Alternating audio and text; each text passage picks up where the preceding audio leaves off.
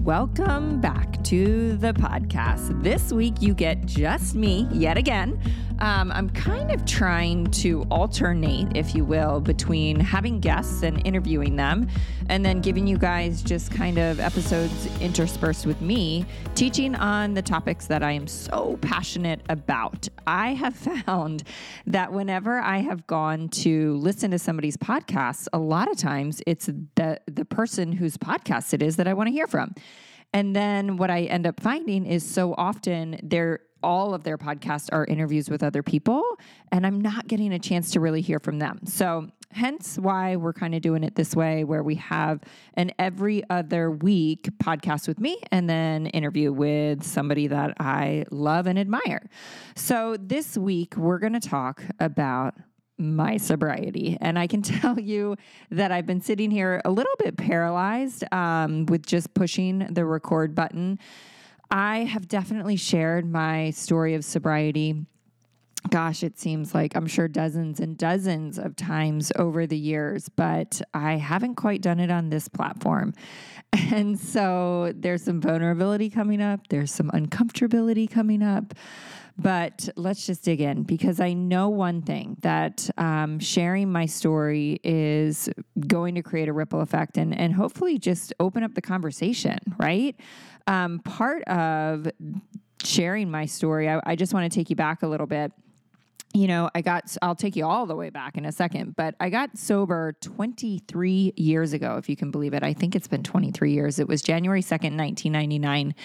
When I was living in California. And what I remember is I moved to Charleston, South Carolina, where I live now, when I had, a few years of sobriety under my belt. I'm really bad at remembering like numbers of years or what year it was. I've never been good at that. But I want to say 4 or 5 years of sobriety at that point. And having gotten sober in California, half the population sober, it seems like. I can remember getting sober and finding in San Diego that there were 700 meetings a week in the San Diego area and just being like blown away. I remember also going to very early, like literally my first week of sobriety, somebody saying, you should go to the young people's meeting on Friday night in PB, Pacific Beach. And I was like, what would be happening? Like, what do you mean young people's meeting? And I remember walking into that meeting on a Friday night and being floored, just like couldn't even comprehend that there were literally hundreds of people, probably between the ages of preteens, you know, I'm sure there was people even like 12, 13 years old in there, up to the age of like 21, hundreds in this little tiny town of Pacific Beach, California. And so I came from a place of getting sober in Cali, where it's like super cool and super respected and super common, to moving to the Bible Belt, where people still will say things like, you know, she's an alcoholic, or we don't need to talk about that, or bless her. So I have this guilt that I actually carry. I mean, I've worked through it, don't worry. But I do look back and I have regret. I have regret because when I moved to Charleston, South Carolina at about age 25, I got really quiet really quick about my sobriety. And there were people that knew me for decades that had no idea I was sober, because I was just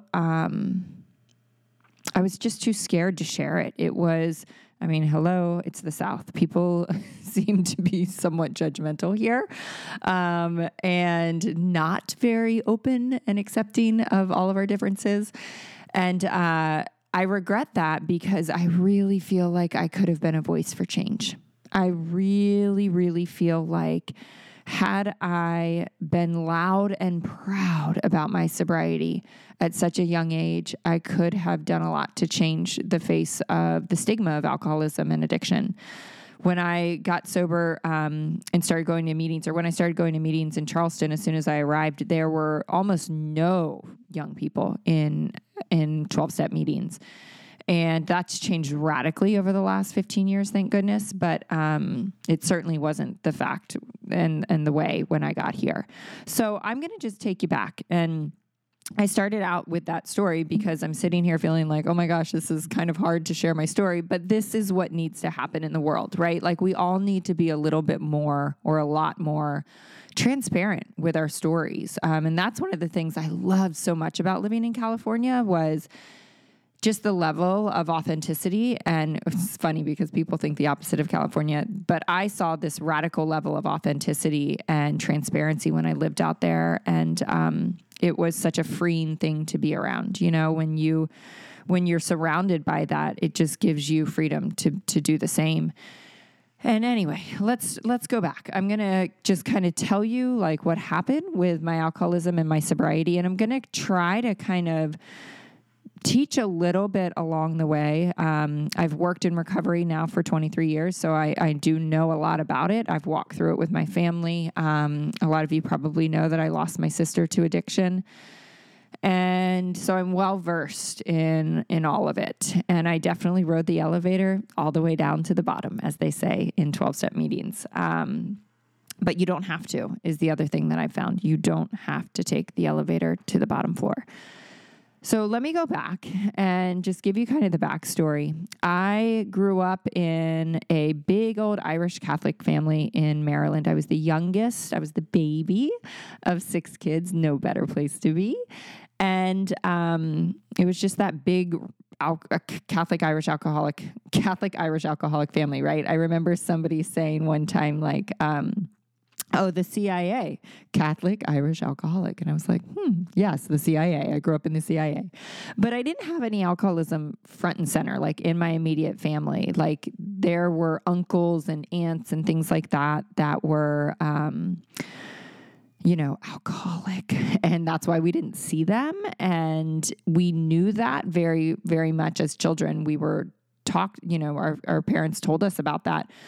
But that was kind of the extent of it. Like, it's in your family, it's in your blood, you got to be careful, but it wasn't in my immediate family. In fact, my older brothers, it's a whole long story, but they're 20 years older than me, and they ran hard and fast out back in the, 70s. And I will tell you, I didn't realize this until long into my sobriety, how much that played a part in who I was and who I became, because I grew up loving and, those 2 big brothers of mine were my world. They hung the moon. And, my family was a culture of kind of sitting around the dinner table and laughing about these stories of them getting in car wrecks and, getting in trouble and all the drunken tales. And again, it was very different back then. But I sat there as probably a 4, 5, 7, 10-year-old and was enamored with the stories. And all I wanted to do was to grow up and be just like them. And so I really had a desire to live in the fast lane. And I didn't come to that realization until my own children started to be enamored with, 20 to 25-year-old athletes or something. I would see my son as a 10-year-old wanting to be like the star athlete that he, saw. And I was like, oh, this was what happened to me as a child, except it was with my big brothers who are amazing human beings. But they partied hard, and that's who I wanted to be. I will also tell you that I was born into this world with a very type A perfectionist personality. And I believe that I was born genetically, I have the genetics, I have the gene for alcoholism and addiction. And so those things combined were kind of somewhat of a perfect storm. And before I found alcohol and drugs, I performed at a really high level with every sport that I played, my academics, I went to play the piano and I was great. I was really good at that. And I just did everything like with this insatiable appetite, right? Of like more. And I got to be the best. And my parents didn't put that on me, not one little bit. But I certainly think society puts that on you. It feels really good to be the best. You get a lot of attention. And there was this like perfectionist angst, right? Like my whole life. And when I first took a drink when I was 14 years old, I just felt like I could breathe. I felt like I could relax. I felt ease, I felt relief. And having experienced that, which it felt like a pressure valve, right? It felt like I was just this like basketball of like pressure, and somebody just like put the air release on it, and it was like, psh, I finally relaxed. And I needed more of that. I needed it, and I craved it, and I wanted it. And I will say this, and this is, I'm going to, maybe ruffle some feathers with some things I say with people in recovery, and I don't know. I'm just going to speak my truth. I hear a lot in 12-step meetings that, I always felt different. I felt like I didn't fit in. I hear that from everybody. There are certain things I hear in 12-step meetings that I'm like, I don't think any 13-year-old feels like they fit in. Like, I think every preteen, teen feels like they're not comfortable in their skin, right? So like us finding alcohol, like that's not an excuse. And I just say that because I think sometimes people identify with that. And I'm like, I think the whole world identifies with that. That's my opinion. So certainly I felt that way. But again, I think we all feel that way. But I stepped into that identity, right? That identity that was my big brother's. All of a sudden, I was the party girl. All of a sudden, I was living in the fast lane. All of a sudden, life got a whole lot more fun and not so much pressure, right?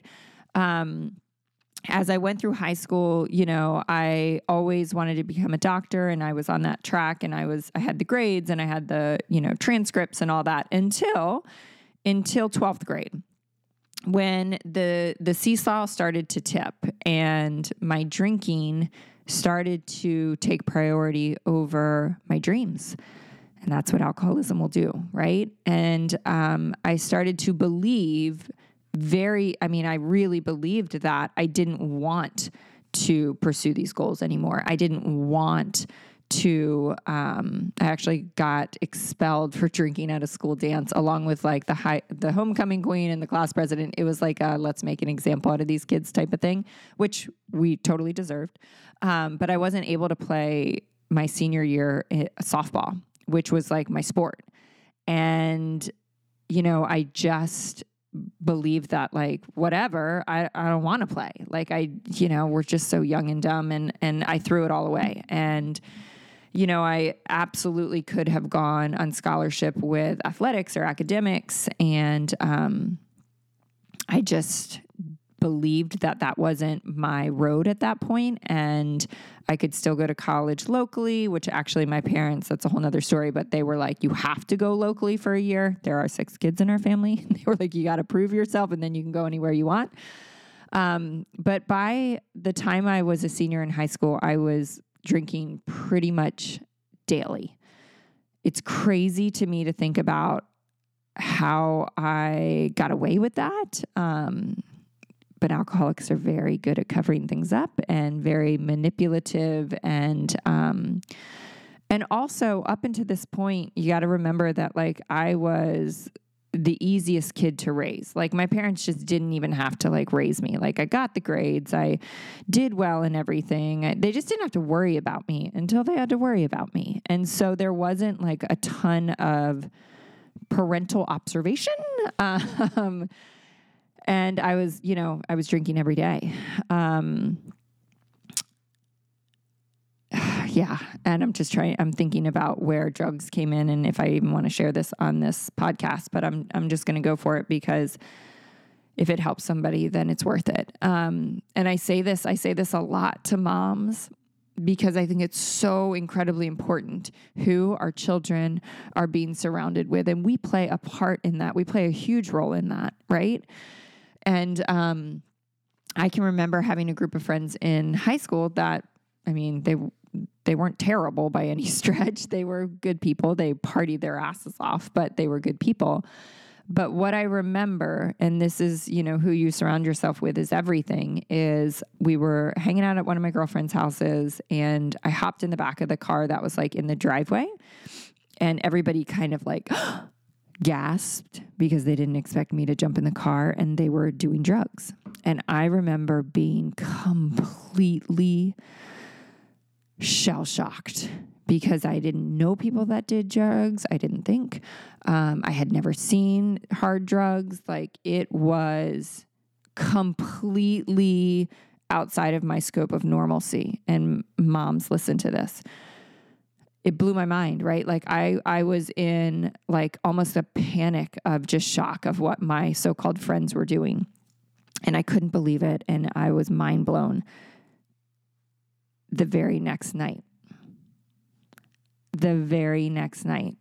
less than 24 hours later, I did drugs for the first time. That's how quickly my mind shifted to, well, if they're doing it and they're normal and they're my friends, then it must not be that big of a deal. That's the power of their peer group. That's the power of our peer group, even as adults. That is radically terrifying, right? Especially as we go about raising our children. And that's why I point that out, because we have to be so incredibly just present to our children and the relationships that they develop. So at this point, then there's other stuff sprinkled in with the alcohol, but alcohol was always the drug of choice, always. And I started to get into a lot of trouble. I ended up going to college in my hometown. At this point, I was drinking around the clock, 24/7. And I share this, that, in the last couple of years of my drinking, and this is by no way, there's no exaggeration here. I was either passed out, or I was awake and drinking. I was passed out or I was awake and drinking excessively. There was zero sober time in there, which blows my mind. I don't even know how I was functioning. And I wasn't. I wasn't functioning. I was getting in car wrecks. I was, at one point I got cut out of a car. I got put in jail after a DUI. I, of course, weaseled my way out of it because we're really good at that. It was, the loss of friendships obviously were happening. And all the meanwhile, my parents were really actually dealing with my sister's alcoholism. And I was keeping mine way far away from home, as far away as I could, until there were some things that happened that they couldn't deny it anymore, that they not only had one daughter that was an alcoholic and struggling with addiction, but now here's another. At the end of, I want to say it was my junior year. I don't even know if it's my sophomore or junior year. Isn't that crazy? But when you're living in a blackout, that's what life feels like. They kind of like showed up and took me out of my apartment and brought me home, and they were like, you need help. And they brought me to my first 12-step meeting, which, get this, was in the cafeteria of my Catholic school that I had attended for 9 years. And I walked down into that basement, and I remember thinking, how did life go so wrong? And how did I end up here? And I was 20, I think, at that point. I hadn't even turned 21. And I was shaking so much that I couldn't get a cup of coffee or hold a cup of coffee that was offered to me. Everyone in that room was what, at least it felt like to me, at least 50 and above. I can't imagine. I'm sure there was some people that were under 50, but to me it looked like really 60 and above when you're 20 years old. And I remember my diseased brain, because when you're an alcoholic, you have a disease that tells you you don't have a disease. If you're looking for some more in-depth training on mindset practices and how to create your vision, how to reverse engineer your goals, how to craft your morning process, all of the things that I'm super passionate about, you guys, the Rise Up course is where it's at. It is literally my lifetime, my mind in a course. Every single tip, strategy, and hack that you could possibly ask me about is in this course. So jump into the show notes right below and you'll see the link for the Rise Up course and my Rise Up planner. and you guys can rise up with us. I remember thinking, I can still drink for like 40 more years and I can pull it off in the end. I was delusional and sicker than sick, and God found his way in. There was a couple sitting next to me, not a couple, just a man and a woman, chatting very candidly and happy. And, I was sitting there like that. I mean, it was just a bad spot. And what they said, I heard. One of them said, they were talking about God working in your life. And I remember I was sitting there thinking like, he's nowhere in my life, like nowhere to be seen, because if he was, I wouldn't be in this place. And what they said next was, you know what? If you're sitting in this room, God is absolutely working in your life. And I heard that. And there was a sliver of my soul that believed it. I didn't get sober right away. That was still in Maryland, in my hometown. I ran away to California. I felt really drawn to California my whole life, like really drawn, even since I was a little girl. And I feel like sometimes God has a future plan for us. And I thought I was running away so I could escape the heat. What I didn't realize was I was running away to a place that had 700 12-step meetings and thousands of young people in sobriety. I was running away to what I feel like is the sobriety capital of the world, practically. I didn't get sober right away because that was not why I was going to California. I think I got there probably in May, June, and I continued to party and just live this existence. I mean, it was a blacked out existence at that point. What happened was I was out one night with some friends. We had gone to my friend's apartment first, and a girl walked in. And she was bubbly and happy, and she had a light about her, and I will never forget it. And what I remember thinking is I almost was like scowling at her as she walked in that door full of light and full of life, because I was literally practically on death's door. And I remember thinking, I used to be friends with people like her. And I didn't even think that I used to be like that. I used to just think I used to be friends with people like that. And we went out, and I remember sitting at the bar. Somebody was buying a round of drinks, and she wasn't drinking. I didn't pick up on that until somebody said to her, "What, are you, an alcoholic?" And she just looked at them completely like smiling and happy as can be and said, "Yeah, full blown." And I was like, what? Like, who says that? And who goes to a bar when they're an alcoholic but not drinking? Like, I'm so confused. But there was something inside of me that knew I desperately needed help, and I needed an angel. And I believe that she was my angel. And God does for us what we so often can't do for ourselves. And the next morning, I tracked her down. I somehow got her phone number. I knew where she worked. I called her at work. She worked at a Saks Fifth Avenue. And I must have had her like paged back in the day somehow. And I got her on the phone and I said, I need help. I need help. Can you help? And she said, absolutely. And we talked, and she brought me to meetings, and she brought me to meetings drunk because I could not go get the mail sober, let alone walk into a room of sober alcoholics sober, right? Does that make sense? I do want to say this, you guys. I have worked with so many recovering alcoholics. You don't have to take the elevator all the way down. You can be a weekend binge drinker and not drink a drop of alcohol Monday through Friday and be an alcoholic that needs recovery. You can be somebody that can, white knuckle it and go 30 days without drinking and still be an alcoholic that needs recovery. If it's affecting your life and your relationships and your profession and your soul, you might need to seek help. It doesn't have to look like mine. One of the best things I was taught in recovery is to look for the similarities in people's stories, not the differences.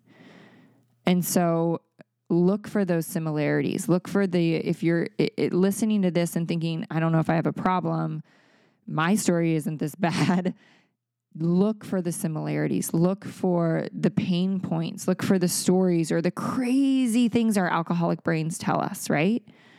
For the longest time, I believed, even in the depths of my alcoholism at the very end, somebody suggested rehab, and I was like, are you kidding? Like, what? I don't need rehab. Like, I thought that was the most asinine, insane thing anyone could ever say to me. Looking back, I absolutely should have gone to rehab. Like, there's nobody that, of all people, I should have gone to rehab. But I didn't think I was that bad, right? Some of the things that helped me along the way, when I even got sober and I still kept questioning whether I was an alcoholic. I remember my sponsor one time saying, Moira, I don't think that normal people wonder all the time if they're an alcoholic. And I remember thinking like, oh my God, you're probably right. The other thing, this sounds so crazy, but you totally will get this if you're an alcoholic, and you totally won't if you're not. I remember really being like, I probably was like a couple weeks sober, a month sober, and like arguing with my sponsor. And I was like, but this, but that, but I didn't do it this way, but I didn't. And she was like, okay, Moira. She said, how often do you think about like a glass of milk? And I was like, what? She said, how often do you think about a glass of milk? And I was like, well, like every once in a blue moon, like, if there's cookies on the table, you want a glass of milk. And she said, yeah, that's how most normal people think about alcohol. And I know that sounds extreme, but like most people like, gosh, I kind of want to have a cocktail tonight. Like that sounds really yummy, right? Like that sounds fun. That sounds good. Like let's have a special treat. She's like, how often are you thinking about it? How often were you thinking about a drink?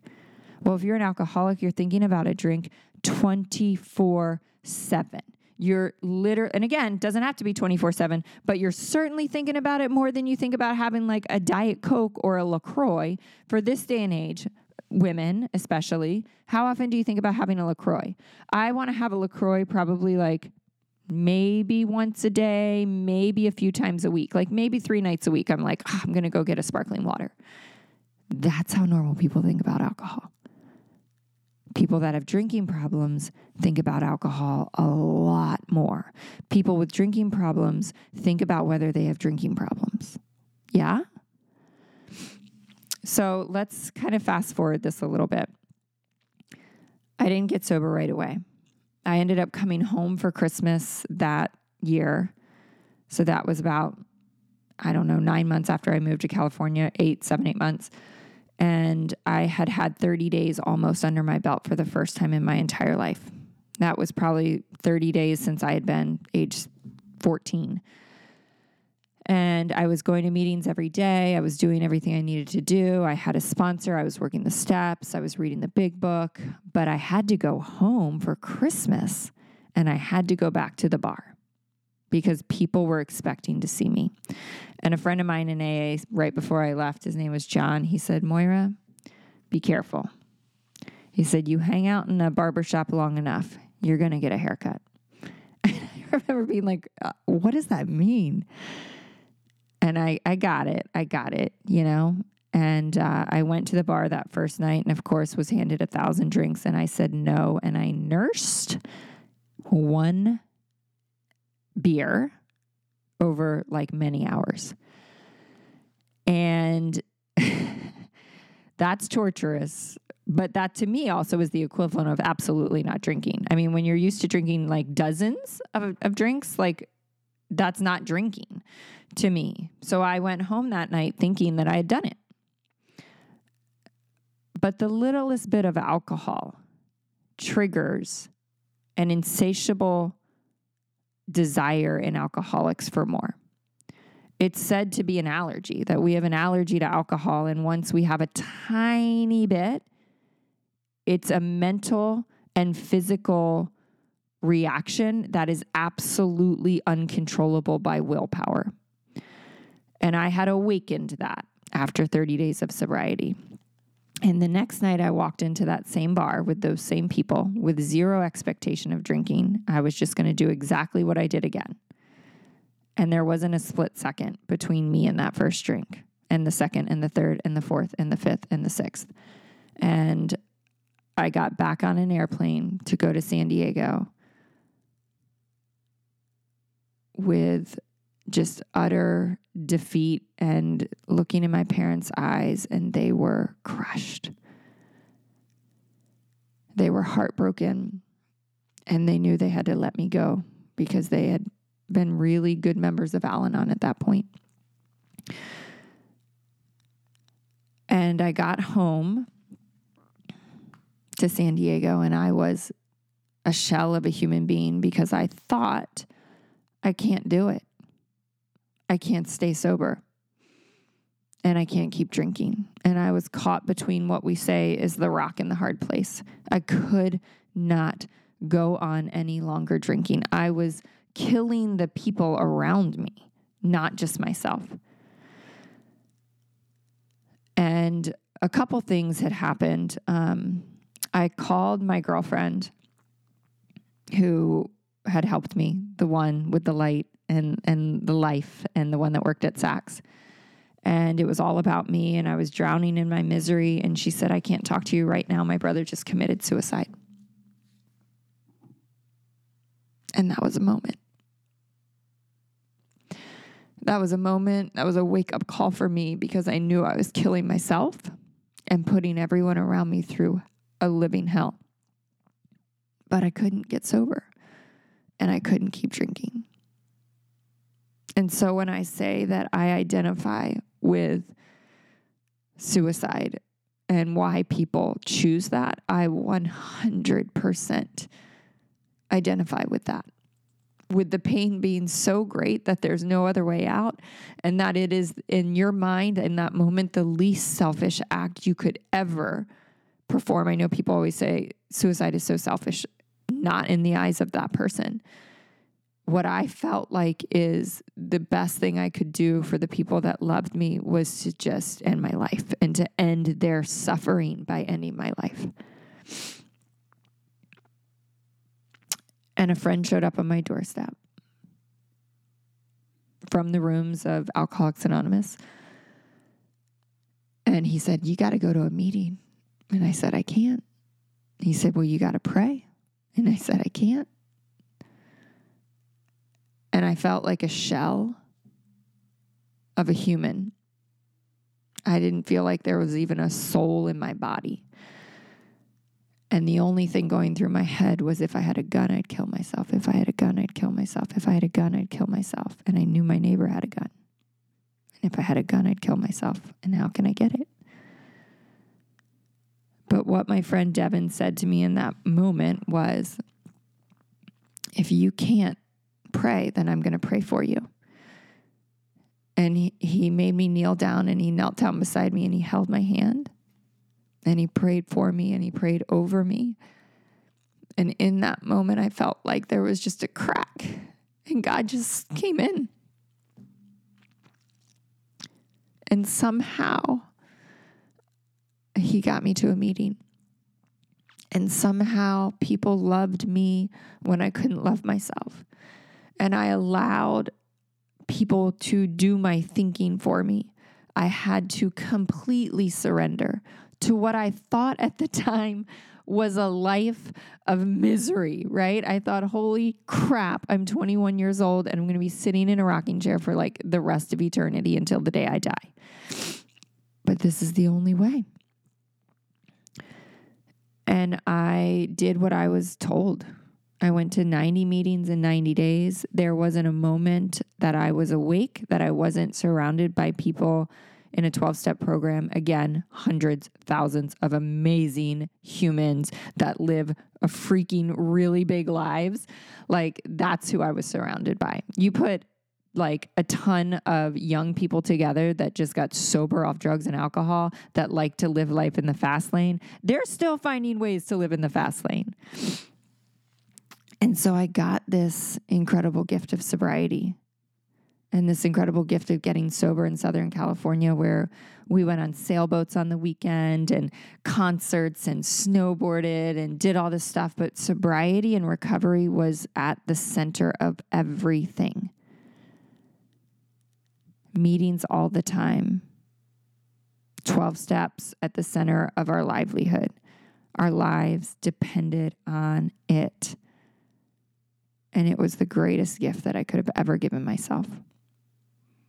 And I've grown up with the principles of Alcoholics Anonymous. I operate in my world with those same principles. I still attend meetings today.